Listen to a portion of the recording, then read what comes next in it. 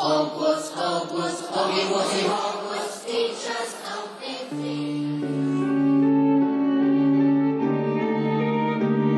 Hello and welcome to Wizard Studies. Join us as we peruse all things Potter. Hello and welcome to Wizard Studies. I'm Audrey. And I'm Katie. And today we are talking about the character that pretty much everyone hates, undisputedly, Dolores Umbridge. Yep. But before I get started, I just wanted to remind everybody to send us questions that you have about Harry Potter and the Wizarding World in general. Questions that you would want to ask JK, you can just ask us instead. We'll do some research on them, try and answer them to the best of our abilities. And also, if you send in a question, you will be entered to win a giveaway. So, fun stuff. So, as Audrey mentioned, we're going to be talking about Dolores Umbridge. And I'm going to start out talking about her name, Dolores Umbridge. Her middle name is Jane. Her name is Dolores Jane Umbridge. So, JK has a writing on Pottermore about her name and kind of where it comes from and why she chose it. So, I'm just going to read her little quote about that. Umbridge's names were carefully chosen. Dolores means sorrow, something she undoubtedly inflicts on all around her. Umbridge is a play on umbrage from the British expression to take umbrage, meaning offense. Dolores is offended by any challenge to her limited worldview. I felt her surname conveyed the pettiness and rigidity of her character. It is harder to explain Jane. It simply felt rather smug and neat between her two other names.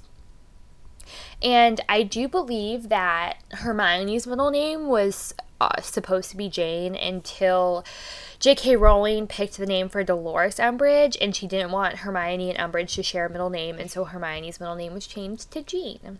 So much better. Hermione Jane Granger? Like, what? Hermione Jane. Yeah, I feel like that's just harder to say for some reason. Like, Hermione Jane. Like, Hermione Jean. Like, it flows better. All right, so Umbridge's birthday is the 26th of August, and we don't have a year on that. Her wand is made out of birch wood and dragon heartstring and is 8 inches long. And interestingly enough, birch is not a wand wood that's listed on Pottermore, so we can't break down how she fits this wand wood because we don't have any writing about this. And, like, the only reason I can think of to explain why birch isn't listed on there is it's not a wand wood that we can get on Pottermore because JK doesn't want people to share a wand wood with Umbridge. She doesn't want them to be like, oh man, that sucks. I have to share a wand wood with Umbridge. So. Yeah. I was like just speculating and I didn't do any research on the meaning of birch wood, but I was thinking about like birch trees are like white on the outside and dark wood on the inside. Like the bark is white, and so like maybe it's like this like nice like persona that she puts on with the pink and the kittens and the sweet voice, and then like the inside she's like a terrible person. Yep. And then pretty much. And then her house is Slytherin, which I think is pretty spot on.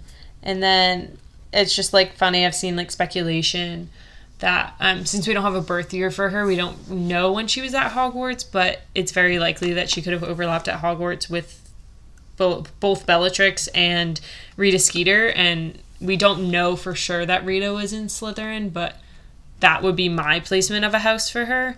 And it's just kind of funny, like imagining, if you imagine like the three of them like sharing a dormitory, like Bellatrix, Rita, and Dolores Umbridge. Can you like, I just can't even imagine that. Can you imagine the hijinks that those three would get up to? They would all hate each other. I feel like they'd all like literally like, Bellatrix wouldn't put up with Dolores or Rita. Like, Dolores wouldn't put up with Rita or Bellatrix. Rita would probably just want the gossip on the other two. Like, I don't think there would even be like any sort of like bonds that were formed to like team up against the other one. Like, I think they would all just be like out for each other's throats all the time. I could see them teaming up to make like when they need each other, you know, like when it's convenient. Like, yeah. Oh, like you could help me out like with this thing and we have a shared goal in this. So like, let's work together for now. You know what I mean? Yeah. I could see that happening. Her Patronus is a cat.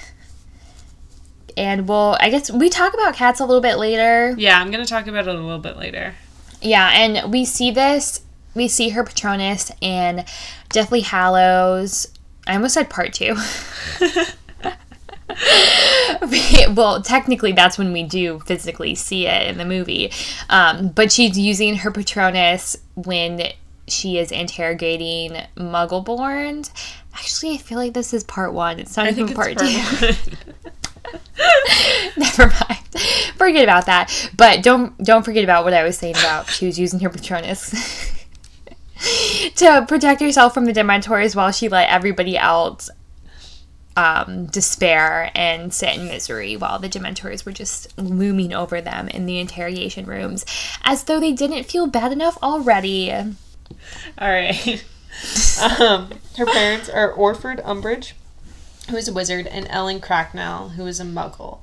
She would later go on to lie and say she was a pureblood, even though she was a half-blood. And she secretly despised both of her parents. I don't know how secret it was by the end, but growing up, I think it was secret.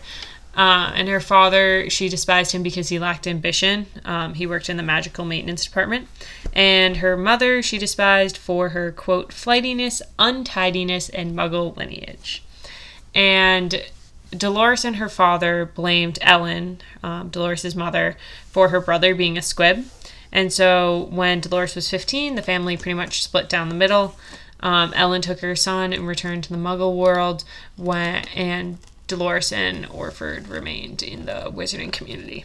Her skills listed on Pottermore include that her punishment quill was of her own invention. So, like, wow, great witch. Impressive. In defense of Dolores, we read a MuggleNet article about how, in defense of her, so, in defense of her, she's a strong woman who invents her own punishment. She dominates an all-male, or mostly male profession. She rises to the top. Such a strong female character. Wow. Yeah. I want to be like Dolores Umbridge when I grow up. Please pick up on the sarcasm here. Yeah, we might do this bit throughout the episode, and I just want to be clear that we are joking. So her hobbies include collecting the frolicsome feline ornamental plate range, adding flounces to fabric and frills to stationary objects, and inventing instruments of torture. So well-rounded. Look at that. Wow. So her first mention is in the Order of the Phoenix. And this, I have a pretty long excerpt actually because there's just some great description of her in this section.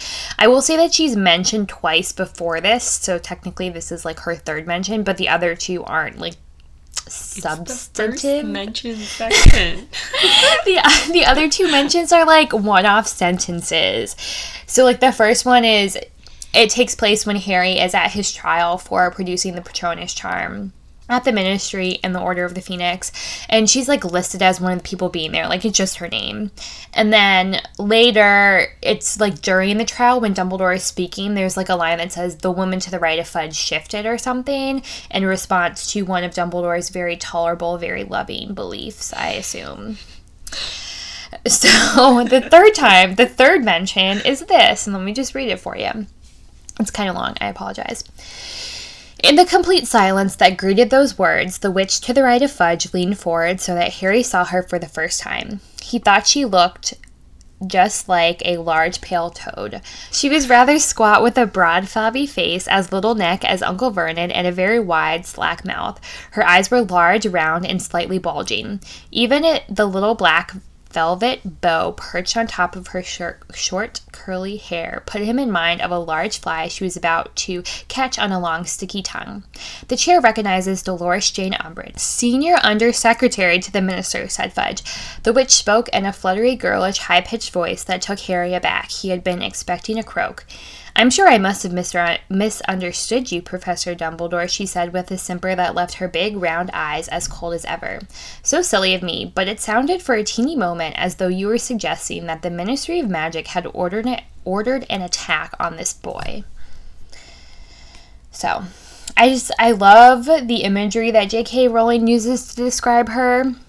I don't really know if I can fully picture what J.K. Rowling is describing, but it's so rich in description, you know? Like, it's so over-exaggerated that I, like, don't even really know what a person that looks like a toad looks like. Right, like if she looks, like, that much like a toad.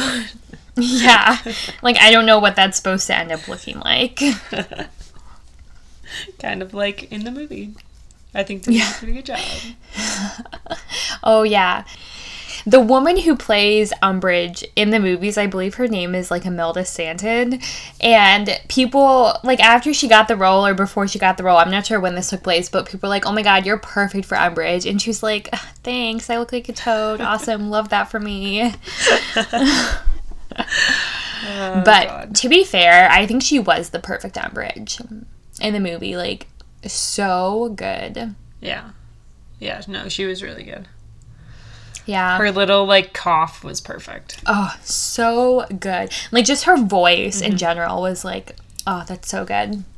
And also in the movies, I remember, like, hearing this somewhere, probably on, like, the special features for the Half-Blood Prince, but, like, her costume slowly... Oh, yeah, sorry. Order of the Phoenix. Her costume slowly got darker and darker shades of pink as the movie went on, as, like, she became, like, more evil in the eye of the viewer. Thought that was pretty cool. Pretty cool. Pretty cool. So, Umbridge's Myers-Briggs personality type. She's been assigned ESTJ, which is the executive, by, like, multiple different websites and articles. I just Googled it, and, like, it was pretty consistent. Everybody thought this. And I really, really like this personality type for her. I think it's pretty much spot on. The interesting thing, which I'll talk about a little bit more later, is that this type has been assigned to McGonagall as well, which is really interesting because they butt heads so much. And then I have a section later about their relationship. So I just want to tell you that now, because while I'm reading these descriptions, see if you can kind of see both McGonagall and Umbridge in this, because in my opinion, they're a bit like two sides of the same coin. So executives are representatives of tradition and order. They utilize their understanding of what is right, wrong, and socially acceptable to bring families and communities together. So tradition and order, I think, really hit home with Umbridge. She absolutely refuses to believe that Voldemort is back because that would totally disrupt order. And she puts complete trust in the Ministry and fails to question things. She just, like, believes in the Ministry and the tradition that has been established and doesn't think that anything could go against its power. The demand for such leadership is high in democratic societies, and forming no less than 11% of the population, it's no wonder that many of America's presidents have been executives. Strong believers in the rule of law and authority that must be earned, executive personalities lead by example, demonstrating dedication and purposeful honesty, and an utter rejection of laziness and cheating, especially in work. If anyone declares hard manual work to be an excellent way to build character, it is executives. So I think this is interesting because everything I just said kind of sounds like good personality traits, right? Like, believes in hard work, leads by example, kind of like a strong ruler. And those are all good traits, but with Umbridge, we can see the bad side to it because I think those all describe her pretty well too. Like, it makes sense that government leaders should strongly believe in law and earning your authority and hard work. But what JK has done with Umbridge, which makes her such an interesting character, is that she takes these classic qualities of leaders and she kind of takes them too far or flips them on their head a little bit. So Umbridge believes in law so much that she fails to see its flaws. Like how she doesn't see the flaw in the law that, like, Harry broke the law because he was protecting himself and his cousin from Dementors. She just sees it as, no, he broke the law, so he should go to Azkaban. And she strongly believes in earned authority, and because of that, she refuses to believe the word of a 15-year-old sounding the alarm. And that kind of comes with, like, her teaching style. She doesn't care what kids think. She doesn't think they have anything meaningful to say because in her eyes, they haven't earned the authority to, like, have these kinds of opinions. So executives are aware of their surroundings and live in a world of clear, verifiable facts. The surety of their knowledge means that even against heavy resistance, they stick to their principles and push an unclouded vision of what is and is not acceptable. Their opinions aren't just empty talk either, as executives are more than willing to dive into the most challenging projects, improving action plans, and sorting details along the way, making even the most complicated tasks seem easy and approachable. So this kind of like surety of knowledge, I think, is another thing that would be a good trait if Umbridge believed the truth. But since she's so sure in her knowledge, which is false, and doesn't believe that Voldemort is back, we see it as a bad thing that she's like that stubborn. But like if she believed the right thing, then it'd be great that she was like this sure in her knowledge and wouldn't back down. She also puts her beliefs into action and doesn't just kind of talk the talk like I feel like a lot of politicians do. Like she gets to work with the educational decrees and the inquisitorial squad, and like she's not just gonna sit there and like talk and not do any of these things, even though they're horrible things and we don't want her to do them. She still does them, which is to her credit. She follows through on her word. In defense of Dolores Umbridge.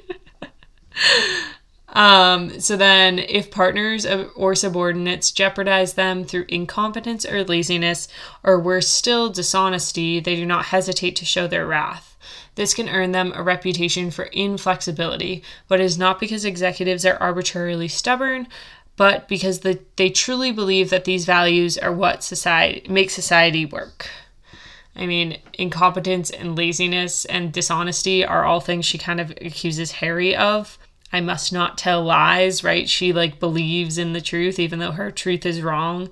And she says that like Harry is lazy and incompetent. So for strengths, so dedicated, strong-willed, direct and honest, loyal, reliable, patient, enjoy creating order, and excellent organizers. And I think the only one I don't see for her is really patient, but everything else I think is truly a strength of hers, but we don't see it as such because she's not on our side. So like she is loyal. She's just loyal to the ministry and not to Harry and Dumbledore like we'd like her to be. She is like strong-willed and dedicated to what she does. It's just that we don't like what she does. She loves order. That's like her whole thing. So, and then her weaknesses: inflexible and stubborn, uncomfortable with unconventional situations, judgmental, too focused on social status, difficult to relax, difficulty expressing emotion. All of these I thought were exactly spot on. And I think that just in conclusion, I really, really love this personality type for her. I think it really fits super well. And I'm not going to like get into this too much because we do have a McGonagall episode coming in the future, but I think it also fits McGonagall as well. So there is quite a bit of writing on Pottermore about Umbridge. Some is just like her character. She has like a long character backstory write-up about her, and then at the end there's some special writing on J.K. Rowling. Audrey kind of touched on the beginning of this, where it just talks about her family dynamics, about how her father was a wizard and her mother was a muggle, and how the family split up. After her mother and brother left, Dolores never saw them ever again and basically pretended that they didn't exist and that she was a pureblood. Right out of Hogwarts, after she graduated from Hogwarts, she took a job at the Improper Use of Magic office. And J.K. Rowling, or whoever wrote this, is not like specified that it's the writing from J.K. Rowling, but like hits her backstory. So I don't know. I'm pretty sure it's her, but I could be wrong. The person who wrote this is very clear to note that at this point, even when she was young and had just left Hogwarts, she was just as judgmental and prejudiced and sadistic then. And while working there, she took credit for other people's work, and as a result of this, she was promoted to the head of office by age 30. So like I said, impressive. Like, you go, girl. And then at this point, she was like making big sums of money, and so she decided to give her father an allowance and basically force him to retire from his job and remain out of sight. She basically like bribed him to disassociate himself with her. And whenever someone would ask her if she was related to the Umbridge that used to mop the floors, she would deny it. And in her best, like, girly, giggly voice, she would say that her father was a distinguished member of the Wizengamot. And bad things happened to people who like, kept questioning her about it. It's convenient. Coincidence. I'm not sure what bad things happen, but who knows? And so people just kind of stopped asking. Like, they all knew that she was lying, but they just accepted it anyways because they didn't want these bad things to happen to them. And while I was reading this, it just made me really sad thinking about Umbridge, like, fully hating her father this much that she just wanted him to go away, basically. And, like, she never talked about him. She lies about who he was.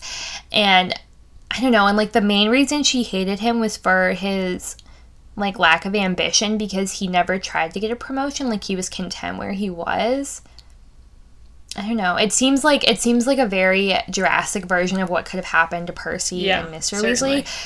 Because like, Percy always talked about how he resented Arthur for his lack of ambition and, like, the career path he chose at the Ministry. And, like, Ron had said a couple times, like, he could get a promotion if he wanted. He just likes it where he is, you know? So, it's just really sad to me how much she, like, really hated her parents. Yeah, it's, I mean, not surprising for her character, but depressing. Yeah, but to just think of her, like, even as a younger child, like, at 19 is when she, like, at 18, 19 is, like, when she started, like, progressing in her job at the Ministry, and, like, she held that much hatred then as well. Just, wow. Ugh. So, she'd planned on marrying a superior to her at the Ministry of Magic, but, like, shocker, nobody wanted to marry her because she's unlikable? What? Who would have thought? Who would have thought? And people figured out that she was very unlikable. I don't think it was really a secret, but she was even worse when she had a little bit of sherry in her, or a glass of sherry.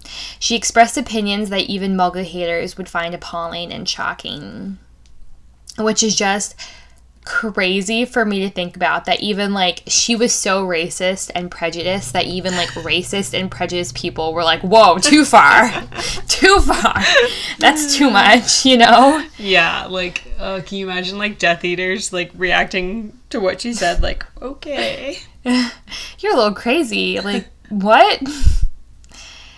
It's insane. And she's described as having a phobia of things that are not quite fully human. And there's a quote that says, she actively enjoys subjugating and humiliating others, which is basically the definition of a sadist. So, good for her. Awesome. And then, after she left Hogwarts when she was High Inquisitor there in 1996, she basically just slipped her way back into her old job at the Ministry. Scrimgeour kind of had bigger things to worry about, you know, with, like, the rise of Voldemort and such. So she kind of, like, flew under the radar and just got her old job back without any consequences. And, shocker again, she thrived under Thickness's rule, and she led the hunt for the punishment of Muggleborns. Yeah, the whole which registry. We see. Yeah. Just very bigoted. And we also see her create another registry, which is not mentioned in this article, but I think we mentioned it maybe in the Lupin episode, that she was one of the people who had the hand in creating the werewolf registry, which was where werewolves would go to sign up to get, like, benefits and help with their condition. But it was basically a trick because once you're outed as a werewolf, it's very easy, like, you're seen as a social pariah, and they can also just, like, lock you up if they wanted to, just because you're a werewolf. They never gave the social benefits. Yeah, and I think it's even said that, like, nobody ever signed up for it because they knew that everyone saw right through it, but it was a little bait and switch. Yeah, like, just awful. And so, yeah. her sticking to her core values, that's admirable. Not exactly. letting anybody change her mind. She knows what she believes. Intense. In the writing that JK has at the end of this article, she talks about how Umbridge was actually based on an instructor/teacher that JK Rowling had and rather disliked. She's very vague about it because she doesn't want this person to know that Umbridge was based off of them. So we don't know if she was like an instructor, teacher, whatever. But anyways, there's this quote that I really like from it, talking about the person that it's based off of. So J.K. Rowling says, "What sticks in my mind is her pronounced taste for twee accessories. I particularly recall a tiny little plastic bow slide, pale lemon in color, that she wore on her short, curly hair. I used to stare at that little slide, which would have been appropriate for a girl of 3, as though it had some kind of repellent physical growth.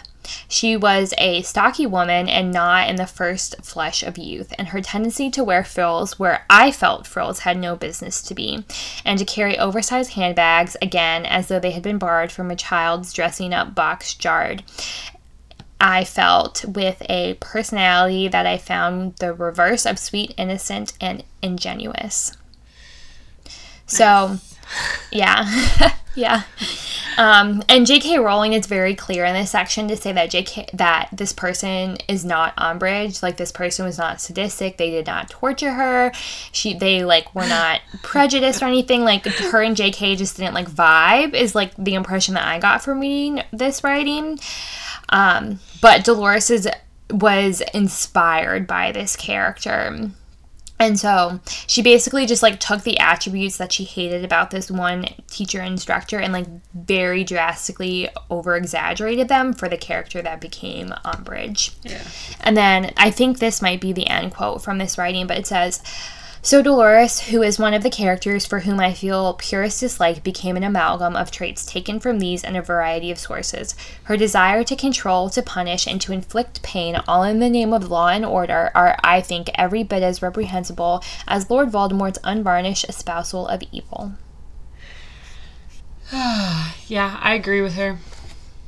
And I think I'm gonna talk about that a little bit later with her as a villain, but she uses this front to be a terrible person.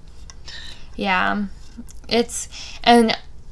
People always, there are always these polls and stuff where it's everybody hated Umbridge even more than Lord Voldemort. And I think JK intended her to be kind of this undercover villain almost, obviously outwardly awful, but this kind of everyday evil that could be. And it's I think that the audience picking up on that she is the more real threat is really, I mean, these books have been out for however many years and people read it closely, but I just I think that it was very astute of us to recognize that she is the more real and imminent evil in our lives, and that's why we hate her so much more than Lord Voldemort, even though Voldemort might be scarier than her in nightmares and everything, but she's not the thing of nightmares. She could obviously probably tone down a little bit, but she can represent an evil that we can have in our everyday lives here in the real world. So yeah. All right, so now I'm going to talk about Umbridge's relationship with McGonagall, or lack thereof. Kind of hinted at this when I was talking about the personality types, but they've always butted heads. We see them together throughout Order of the Phoenix, and they kind of are always clashing, so I'll just go through those instances. So when Umbridge observed McGonagall's class, she kept trying to interrupt her, and McGonagall just shut her up. She said, how do you expect to know how I teach if you keep interrupting me, because I don't usually let people talk when I teach. McGonagall openly disliked Umbridge, but she did kind of warn Harry that they needed to put up with her. They needed to be not super outright terrible, because she knew that Umbridge was reporting to Fudge. And this is the whole have a biscuit Potter incident, the famous one, where she just tells Harry to calm down. So that should have been in the movie. She also, so during Harry's career advice session, Harry tells McGonagall that he wants to be an Auror, and Umbridge is sitting there, and she says he's not a good enough wizard, and that the Ministry would never hire him, basically because he's, like, speaking out about Voldemort. And McGonagall straight up says, like, Umbridge's review of Harry does not mean anything because all of these previous Defense Against the Dark Arts teachers have given him great marks, and she would personally teach Harry every night so that he could become an Auror and, like, achieve his dreams. And this is when Umbridge is interrupting her again, and she says, "May I offer you a cough drop, Dolores?" She's so sassy. I love it. I love it so much. And so even though McGonagall, we know, is, like, condescending of divination and, like, kind of rolls her eyes at Trelawney, when Umbridge tries to throw Trelawney out, she defends her until Dumbledore can come.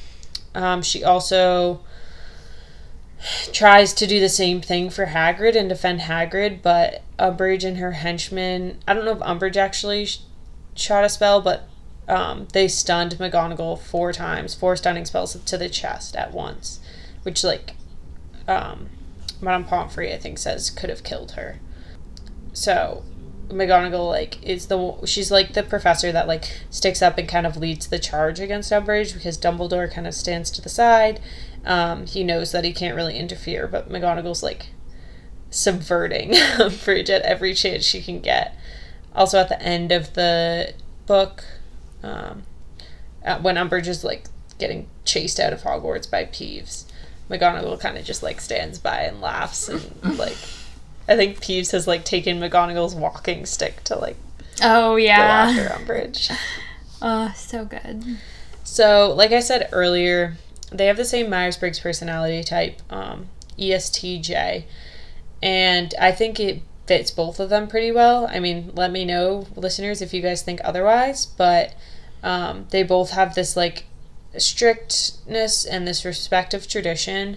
They, like, believe in authority and respect authority, want order, and really dislike, like, laziness and not working hard. However, since they become on opposite sides of the fight, and differences in, like, how they choose to adhere to their personality and who they choose to follow, we can see one of them, Umbridge, becomes, like, this great villain, and then McGonagall is such a hero in the series, and she's, like, respected so much by readers and Harry and the other Gryffindors alike. And they also both have the cat Patronus. So Umbridge's Patronus is a cat, and it's kind of like she's obsessed with cats and, like, likes their cuteness, and she has all those ornamental plates of them. We never see her actually, like, have a pet cat, to my knowledge. But so, like, her Patronus is a cat, like, probably just because it's, I don't know, she really likes him. And McGonagall's Patronus is actually, it's a cat, but it's actually her own animagus. So her Patronus has the same markings around the eyes that her animagus has, which are, like, mimic the look of her glasses when she's in human form. So it's kind of cool that, like, yes, they're the same animal, but, like, McGonagall's Patronus is literally, like, herself. Yeah, I have 2 points. One, I, like, don't know if Umbridge is really even capable of taking care and caring about another thing, because J.K. Rowling's very clear, or at least, like, I think this is from her, either indirectly or directly from her, like, very clear in saying that, like, she has no empathy and, like, no maternal instinct. Mm-hmm. So I don't even really know if, like, she would be capable of taking care of something like a cat. And also, so, like, it's kind of a popular thing in the Harry Potter, like, fandom to be like, oh, what's your Patronus? And then, like, asking people, like, oh, what's your animagus? And correct me if I'm wrong, but I don't think I've ever seen anybody with a different animagus and Patronus. Like, Wormtail's is the same. James's is the same. Yeah. McGonagall's is the same. Yeah. Like, we never see Rita cast Do Patronus we know what or anything. series Patronus is? I don't know if we know that. Like, I can't think of an instance where we see I think a lot of them we it. don't know, and so we just assume. Yeah, but, like, I think that's like, I kind of was, maybe I'm the outlier here, but because of that, I kind of always just assumed that your Animagus and your Patronus was the same, just because we've never seen anything to contradict that. It have to be the same. But the thing about McGonagall that's interesting is, like, her Patronus, like, it's not, like, I think with, like, James, it's, like, his Animagus is a stag, and his Patronus is a stag. But, like, McGonagall's Patronus literally is her Animagus. Herself. Like, it's not just a cat. Like, it is her as a cat. Yeah, no, for sure. I just, like, I guess I kind of was just always under the assumption that they were, like, maybe not, like, specifically, like, McGonagall, but that they were always the same animal. And, like, I guess not everybody was under that assumption. And so I am, like, I was just wondering about that. I always, like, kind of think that, but I think, like, because I always default to that, but I'm pretty sure I've read that, like, they're not necessarily the same. They often are. But the other thing is, like, your Animagus is set, like, your Animagus is always the same as what it first was, like, when you became an Animagus. But, like, that's true. Your Patronus could change. So, like, McGonagall, or let's say James became an Animagus, and when he was in school and was a stag. And maybe his Patronus was a stag at that point. But let's say that, like, for some reason, like he survived Voldemort's attack or something. Like, something big life event happened and it changed his Patronus. Maybe his Patronus, like, changed to a doe to be, like, Lily's. Like, his Animagus wouldn't change. Yeah, that's true. So I think they're not necessarily the same, but they often are. But I think McGonagall's alone with the, like, it has the markings of her Patronus. Yeah. Do you think that, like, let's say I become an Animagus and, like, I'm a bird or whatever, but then I, like, cast a Patronus and I, like, cast my, like, dog Patronus, but then, like, what if later I, like, change and then my, like, Patronus becomes a bird or whatever my Animagus is? Like, do you, like, you know what I'm saying? Like, what if, like, my Patronus knew me better? Like, no, sorry. What if, like, Animagus knew me better than my Patronus and, like, knew who, like, I was going to become? Yeah. Or do you think it's, like, a chicken? Like, this is obviously very hypothetical. Or, like, would it be, like, my Patronus changed to what my Animagus was? Like, that would be kind of cool. Yeah, I don't know. That would be cool. Sorry, long tangent. Anyway, they both have a cat Patronus.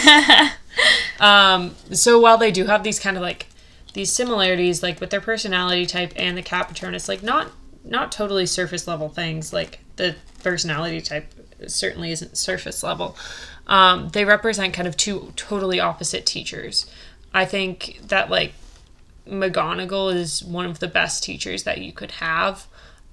She's strict and, like, she expects a lot out of her students, but she truly cares about them, and she has this maternal instinct for them. Like, she really truly cares about Harry, and wants the best for her students. Like, she says that she'll support them in their goals. Like, she says that she'll train Harry every night. She knows she doesn't need to do that, like, because he would make a capable Auror, but she, like, is willing to go the extra mile for them. And she's loyal to Dumbledore as an authority, and, like, I think he reinforces those values. On the other hand, Umbridge, while she's also strict and, like, this no-nonsense, doesn't put up with bullshit kind of professor, her loyalty to the Ministry and her prejudice really make her different than McGonagall. And I think her prejudice is the big thing. Like, she is not only prejudiced towards, like, non-humans or towards Muggleborns, but also she's prejudiced in the fact that, like, she's, like, prejudiced towards kids. She, like, respects authority so much that she has no respect for anyone that doesn't have authority. So, like, she disrespects students. She doesn't trust them. She doesn't care what they want to do with their life. She doesn't let them do magic in class. Like, it's, they end up really just on total opposite sides of the spectrum. And I think it's interesting to compare them and see that, like, JK gave them these kind of, like, these core similarities, but then took them in totally different ways. I mean, it's also interesting, I'm thinking about this now, I hadn't realized this before, but, like, they both came from a family where it was a wizard parent, or a magical parent, and a Muggle parent. And, like, the way that they turned out so differently. like how they're used throughout book 5 as kind of like foils to each other, and I think it's really interesting and really well written. Yep. So before I move on and start talking about this next section, it's going to be about what happened, or the possibility of what could have happened to Umbridge when she was taken into the forest by the centaurs. I'm just going to put a little warning out there. We are going to be discussing some themes of like rape and sexual assault. And so if you don't feel comfortable listening to that, by all means, skip ahead. This section is probably pretty short. But yeah, do whatever you want to make you feel comfortable in whatever you think is best for you. No judgment. So, I'm going to be talking, like I said earlier, a little bit about what possibly happened to Umbridge when she was when she was in the forest and taken by the centaurs. So I'm just going to start out by reading this quote describing kind of what she looks like when she came back, because a lot this is used in the basis of the speculation of what people think might have happened to her. So the quote is, Dumbledore had strode alone into the forest to rescue her from the centaurs. How he had done it, how he had emerged from the trees supporting Professor Umbridge without so much as a scratch on him, nobody knew. And Umbridge was certainly not telling. Since she had returned to the castle, she had not, as far as any of them knew, uttered a single word. Nobody really knew what was wrong with her either. Her usually neat, mousy hair was very tidy, and there were still bits of twigs and leaves in it, but otherwise she seemed quite unscathed. So the last sentence or so of that is the basis of a lot of the speculation. She was obviously very traumatized and very shaken by what happened to her in the forest, but as far as we can tell, there were no outward, like, wounds. Like, there were no scratches, no bruises, no broken bones. Like, I mean, this is Harry, obviously. He says that nobody really knew what was wrong with her. And it goes hand in hand with the mythology surrounding centaur. So in Greek mythology, there are numerous myths and stories about centaurs violating women in Greek mythology. One of these stories refers to the centaur Nessus, who tried to rape Hercules' wife, Deianira. I think it's Deianira. Anyways. The centaurs tried to rape her. However, this woman not only managed to defend herself, but she also ended up killing the centaur in the altercation. So it's kind of a theme amongst mythology that centaurs are inclined or do have raped or sexually assaulted women in the past. So there is a prevailing theory that when Umbridge was taken away by the centaur, she was raped and assaulted, and that's why she was so traumatized when she came back, but seemingly had no outward appearing wounds on her body. So I don't know if this is kind of a newer theory, but I don't really remember reading about it until like 2 or 3 years ago. Yeah, same. So I don't know. I think it's a very interesting one, like a very if this is in fact true, if this is what J.K. Rowling intended, it's a very like subtle hint to it, because I mean, I probably read that like 10 plus times before like reading that theory and had no idea. Like, I mean, I guess I never really thought about what had happened before either. But there are like kind of two problems that people have with this theory, and one, I mean, I really don't agree with either of them. But the first one is that people think that Hermione might have led Umbridge into this situation knowing what was going to happen. So people are saying that Hermione basically like baited Umbridge into getting raped, which I don't really think is true. I don't either. I think, like, first of all, that's so out of character for Hermione, and, like, awful to think that somebody would do that, let alone, like, Hermione, you know? And, like, so she's leading them through the forest, and, like, her motives are kind of unclear. Like, she's semi-leading them towards Grop, but also, like, she's being very loud so that... And Harry's like, the centaurs are going to come if you're being so loud, and she's like, I know. Yeah, well, I don't think she's, like... Yeah, I think she thinks that she might be attracting the centaurs, but, like, I don't think it's fair to say that she was, like, trying to get Umbridge raped. Like, yeah, I think that's an exaggeration, and I don't think it... I don't know. Yeah, I feel like she was definitely trying to maybe use the centaurs to, like, attack Umbridge so they could get away. Yeah, like a distraction but, like, or something. Yeah. Or, like, she knows that, like, they... Although the centaurs are, like, generally hostile, like, they have been, like, helped by the centaurs before. You know, like, the centaurs have saved Harry before. And Umbridge obviously does not like centaurs. Like, she's very outwardly, like, against half-breeds, as she calls them, and calls them that to their faces. Yeah. Why she thinks that's a good idea, I don't know. So yeah, like, I definitely, like, the plan was definitely, like, on the fly, kind of quick thinking by Hermione. So, like, her motives, like I said, are, like, kind of unclear from what I remember, at least. So I feel like it's unfair to say that Hermione did this on purpose, knowing what could possibly happen to Umbridge. And then kind of the other criticism is that people don't like that J.K. Rowling would even include possibly hinting to this happening to be what happened to Umbridge in the Forest. And, like, from my kind of, like, reading in between the lines and seeing the criticism about this, people kind of are saying that, like, J.K. Rowling had set it up in a way to be, like, this is what Umbridge deserves. Like, this is what she gets for her, like, prejudice and hatred, especially towards half-breeds. So it's, like, her getting her comeuppance kind of thing. And I think that's a whole lot of speculation, like, a whole lot of people putting words into J.K. Rowling's mouth that she has never said. So, like, I also have a problem with that criticism. And, like, I don't think that you can really, like, okay, never mind. I think you can, but I think there's a fine line between an author or a writer including a scene such as this one that's not even on, like, that we even see happen, between, like, that being, like, important to the story and being good at, like, starting a dialogue about these things, and, like, being used as, like, a trope, and being used as, like, a convenient plot thing to happen. And I don't think that J.K. Rowling goes too far across the line by any means, because, like I said, we don't even see it happen. We're not even sure that this is what happened. Like, it never really comes back again as a consequence, you know? So, like, it's obviously not used for, like, a plot, like, a character arc or a storyline, you know? Right, and I think, like, we've both read this book however many times and never picked up on it. I mean, maybe if you have this knowledge of mythology, you would have picked up on it. Certainly people did. But I think it was done correctly by J.K. if this is what she was intending.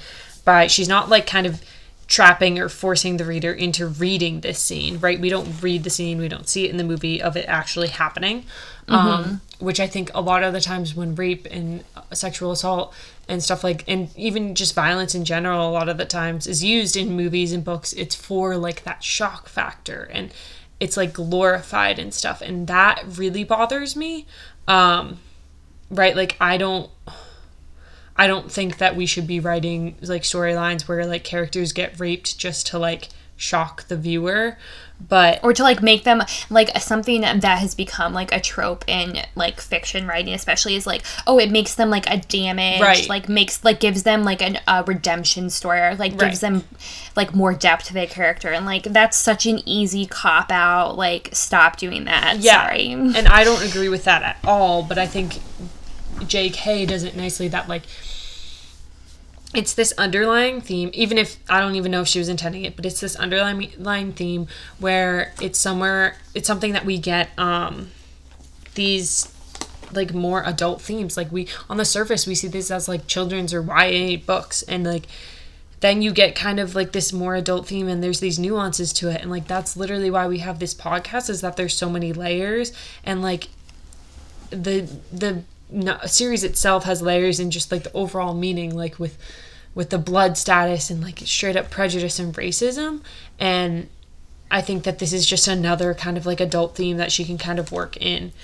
And I think the whole thing with people saying that, like, J.K. wrote this because she believed Umbridge deserved this, like, I think what I've kind of, I don't know, what it's, like, reinforced for me by, like, thinking about this theory and reading this theory is, like, quite the opposite, is that Umbridge did not deserve this. Like, no matter how terrible you are, like, no one deserves this fate, or, like, this to happen to them.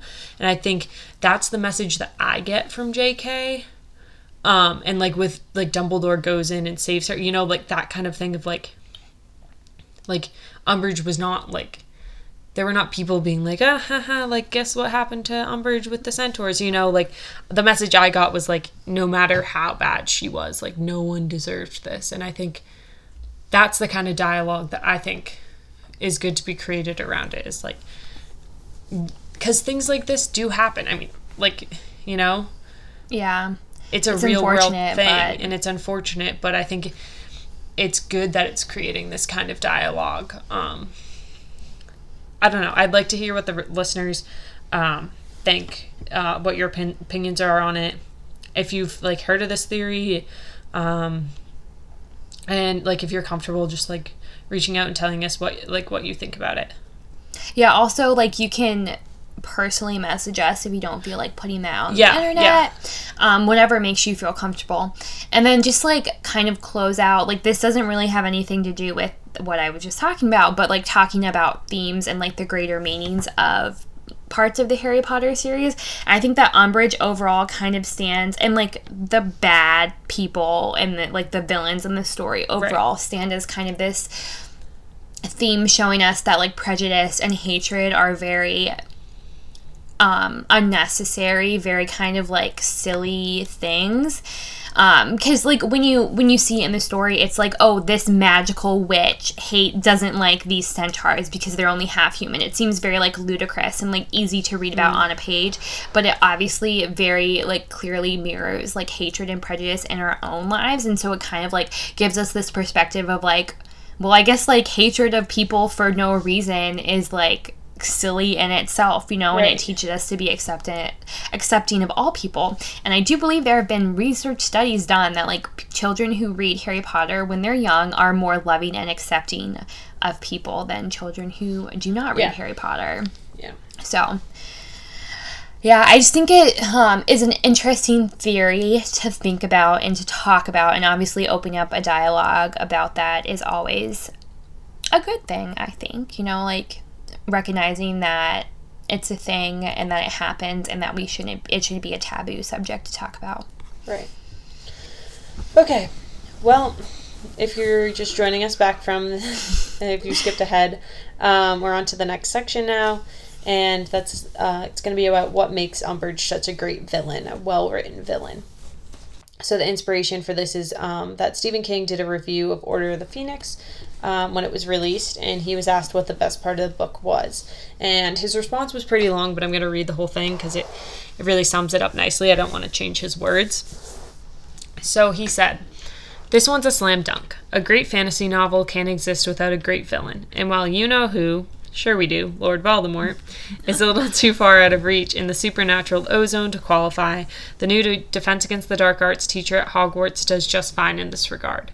The gentle, smiling Dolores Umbridge, with her girlish voice, toad-like face, and clutching stubby fingers, is the greatest make-believe villain to come along since Hannibal Lecter.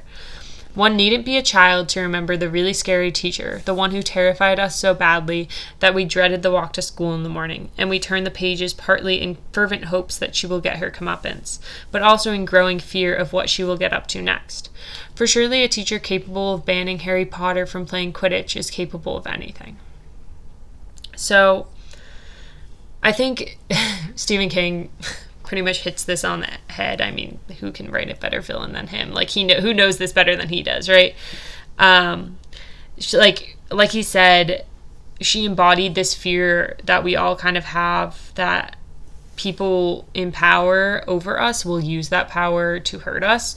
And I think that's a way more realistic fear than, like, Voldemort. I mean, certainly, like, people like Voldemort have rose to power in the past, but, like, this is more of an everyday fear that, like, your boss could be out to get you, or your teacher, you know, like, someone with a power over you could, with that power, they can hurt you. And I think what makes her so great and scary is that she works within the system and uses that system to, like, hurt you, and uses the system that's supposed to be protecting you to take away your rights or hurt you in ways. So Voldemort is evil, and that's pretty undeniable, but, like, that's his thing, is that he's evil, and his motives aren't really entirely clear. Like, he just wants to, like, live forever and get rid of the Muggleborns. But, like, Umbridge is more cunning, and I think she is scarier because, like, she's always kind of, like, planning, and she's, like, calculated. And Voldemort, well, in his rise to power, I think when he was Tom Riddle early on, was very cunning, and he had this plan. But I think then, kind of mostly in the Second War, he's very, like, he's pretty predictable, you know? And, like, that's not as like, unsettling. And him and his Death Eaters are pretty childlike. Like, they have these great speeches, and they get mad and act out. But Umbridge is, like, she's more of an adult, and, like, she knows how to use the power that she has very well. It's also super convincing because she hides how terrible she is with her whole front, and then that allows her to work her way up through the system, through the Ministry, and then people don't really notice until it's too late and she gets in these places. And I think just overall, it's like she really is just real and relevant to us as readers, and it's just so easy to hate her because you can imagine that, right? Like, you can kind of imagine, like, someone in power over you using these things against you, and that's a little bit more tangible, I think, than Voldemort and the Death Eaters. So, I don't know, I think Stephen King summed it up pretty well. One of the greatest villains. Yeah, I think so too. She's just so easily dislikable. Yeah. like everyone agrees on disliking her. If you like her, let us know. I want to know why. You give your defense of Dolores Umbridge. Yeah. If you were the author of that MuggleNet article that we read about in defense of Umbridge. I'm not gonna... I want to create a dialogue. I'm not bashing you for your views. I just want to know why. I bash you. Just kidding.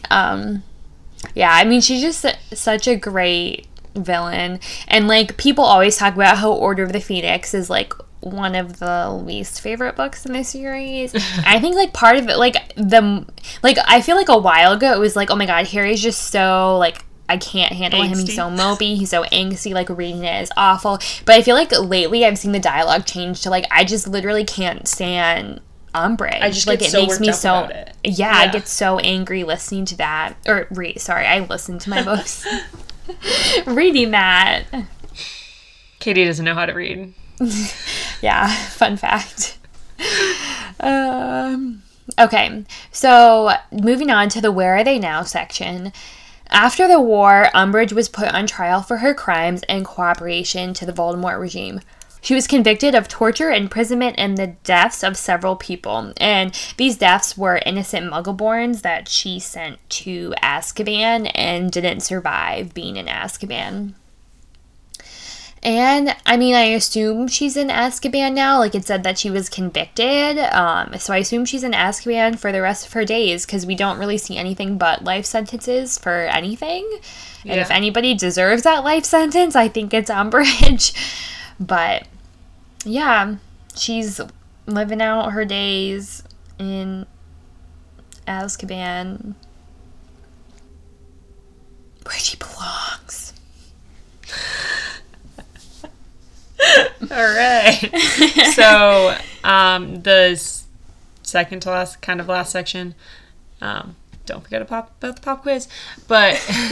the book that I recently purchased, called Calling All Witches, has a page called 7 Times Dolores Umbridge Was the Worst. So I'm going to read those 7 times just to really wrap up our defense of Dolores Umbridge. So, 1, when she tried to get Harry expelled from Hogwarts after he used the Patronus charm to protect himself and Dudley. 2, when she refused to teach the students how to defend themselves or use magic in Defense Against the Dark Arts. 3, she forced Harry to write I must not tell lies in detention with a quill that etched it into his skin by writing with his own blood. And then this next one is a movieism because this book is based off of the movies. But 4, she used Veritaserum to force students to confess to illicit behavior, such as Cho Chang, who revealed where the Dumbledore's army met. Of course, this is Marietta Edgecombe in the books. 5, she called the Centaurs filthy half-breeds. 6, she gave Filch permission to use torture. And 7, when she returned to the Ministry, she put Muggleborns on trial and sent them to Azkaban, saying that they had stolen their wands from, quote, real witches and wizards. So the terribleness that is Dolores Umbridge does not end in Order of the Phoenix. No, definitely not. Side note, so like her teaching Order of the Phoenix is all like, the theory of this, like the theory of spells are enough. Like then you'll be able to know how to use them when you need to. Like, But she says you'll never need to use them too. yeah, like that is such flawed logic. Like if I took a math class and they're like, here's theoretically how to solve the problem, but I never practice how to solve a problem, like I would not know how to solve that math problem. Yep. Like, I'm sorry. All right, so then in this cocktail book that I have, the Dolores Umbridge drink is called Educational Degree number 43, and it is a pink gin. It says, you can just imagine Umbridge sipping daintily at one of these whilst watching Harry write his lines. Traditionally known as a pink gin, this is a drink with plenty of history. So it's in a martini glass, and it's 2 parts gin with a dash of Angostura bitters, a lime wedge, and ice. And it is pink. Look it. Can you see it? Ooh, cute. It's like a light pink, Yeah. like Umbridge at the beginning of the movie. Hi, my name is Larry, and I'm a Slytherin. My name is Justin, and I'm a Slytherin. And together we host the Here's Johnny podcast, where we take a look at horror movies, TV shows. Oh, and games. We also have had amazing guests on the show that are directors, producers. And don't forget writers, Twitch streamers, and other podcasters. Yeah, and you can also check out our show every Monday. Just search Here's Johnny Podcast in your podcast app of choice. And you can always follow us on Twitter at Here's Johnny Cast. We are sure you will find an episode you will love. Maybe just like Ollivander's wands, an episode will pick you. Okay, time for our pop quiz. Oh crap, I wasn't thinking about my answer during the episode. Good thing I don't answer first. Who is your favorite Harry Potter villain? And this can be favorite as in like you like them the most, they're the most evil. You love to hate them the whatever. most. Yeah, whatever. Interpret it as you will. I think that mine is Bellatrix. Because I mean, I think part of that is because of the movies. I think Helena Bonham Carter is phenomenal. But also the character, like just her character in the books as well. She's like, I like that Voldemort's like right-hand man as a woman, you know? Yeah. And I mean, she's just so heartless that it's really convincing. I don't know, and I think I think she's entertaining as a villain. I mean, obviously she's a terrible person, but I think she's very entertaining, and I don't know. At Voldemort, I never really like. I mean, obviously I didn't like him, but I was never super convinced by him. But I feel like Bellatrix is like really convincing in like her just ruthlessness, and she infuriates me less than Umbridge does, I think. Yeah, I think so too. So in that short little bit that you talked, I think that I've come to the conclusion that my favorite villain is probably Peter Pettigrew. I think that he's like, he's a person that like subverts expectations really well. Yeah. I think that it's very intriguing to like have him be in Gryffindor. And, like, his storyline is just, like, very interesting. Like, the scene where he, like, the hand turns on him and, like, kills him because he helped Harry is just, like, so packed and, like, loaded with, like, meaning and understanding. You know, like, there's just so much going on in that one scene. I just think he's very, like, obviously I hate him. Obviously he's, like, really annoying. But I just think that his whole, like, character arc, even though, like, he doesn't grow as a person, like, the trajectory of his character and like where his character is very interesting. Yeah. Like how he's the one that like is responsible for like bringing Voldemort back. Yeah. When like no other. Oh, I was like listening to something. It was probably a YouTube video because that's all I do with my life right now. But it was talking about how like one of the reasons that Peter Pettigrew was the one to help Voldemort back is because he was like a Gryffindor, and all the other followers were Slytherins, and so like they. Like, if Peter Pettigrew wasn't a Gryffindor, if he didn't have a Gryffindor follower, like, nobody would have really tried to help bring him back to life. Right. Which I think is, like, really interesting to think about. I just think he's, like, a loaded character, you know? He definitely is. Okay, so go subscribe to us on Apple Podcasts, Google Podcasts, Spotify. Our episodes are now back to being every other week. So look out for us every other Tuesday. You can also leave us a review. It always makes our day to hear from you guys. Yep, you can find us on Facebook and Instagram as Wizard Studies Podcast and Twitter as Wizard Studies. You can also email us at wizardstudies@gmail.com. Send us any suggestions you have for episodes, any pop quiz questions, and don't forget to send us your questions that you have for us to answer for our episode in October. I'm getting really excited for that. As always, thank you so much for listening, and remember, just do your best, we'll do the rest. And learn until our brains all rot.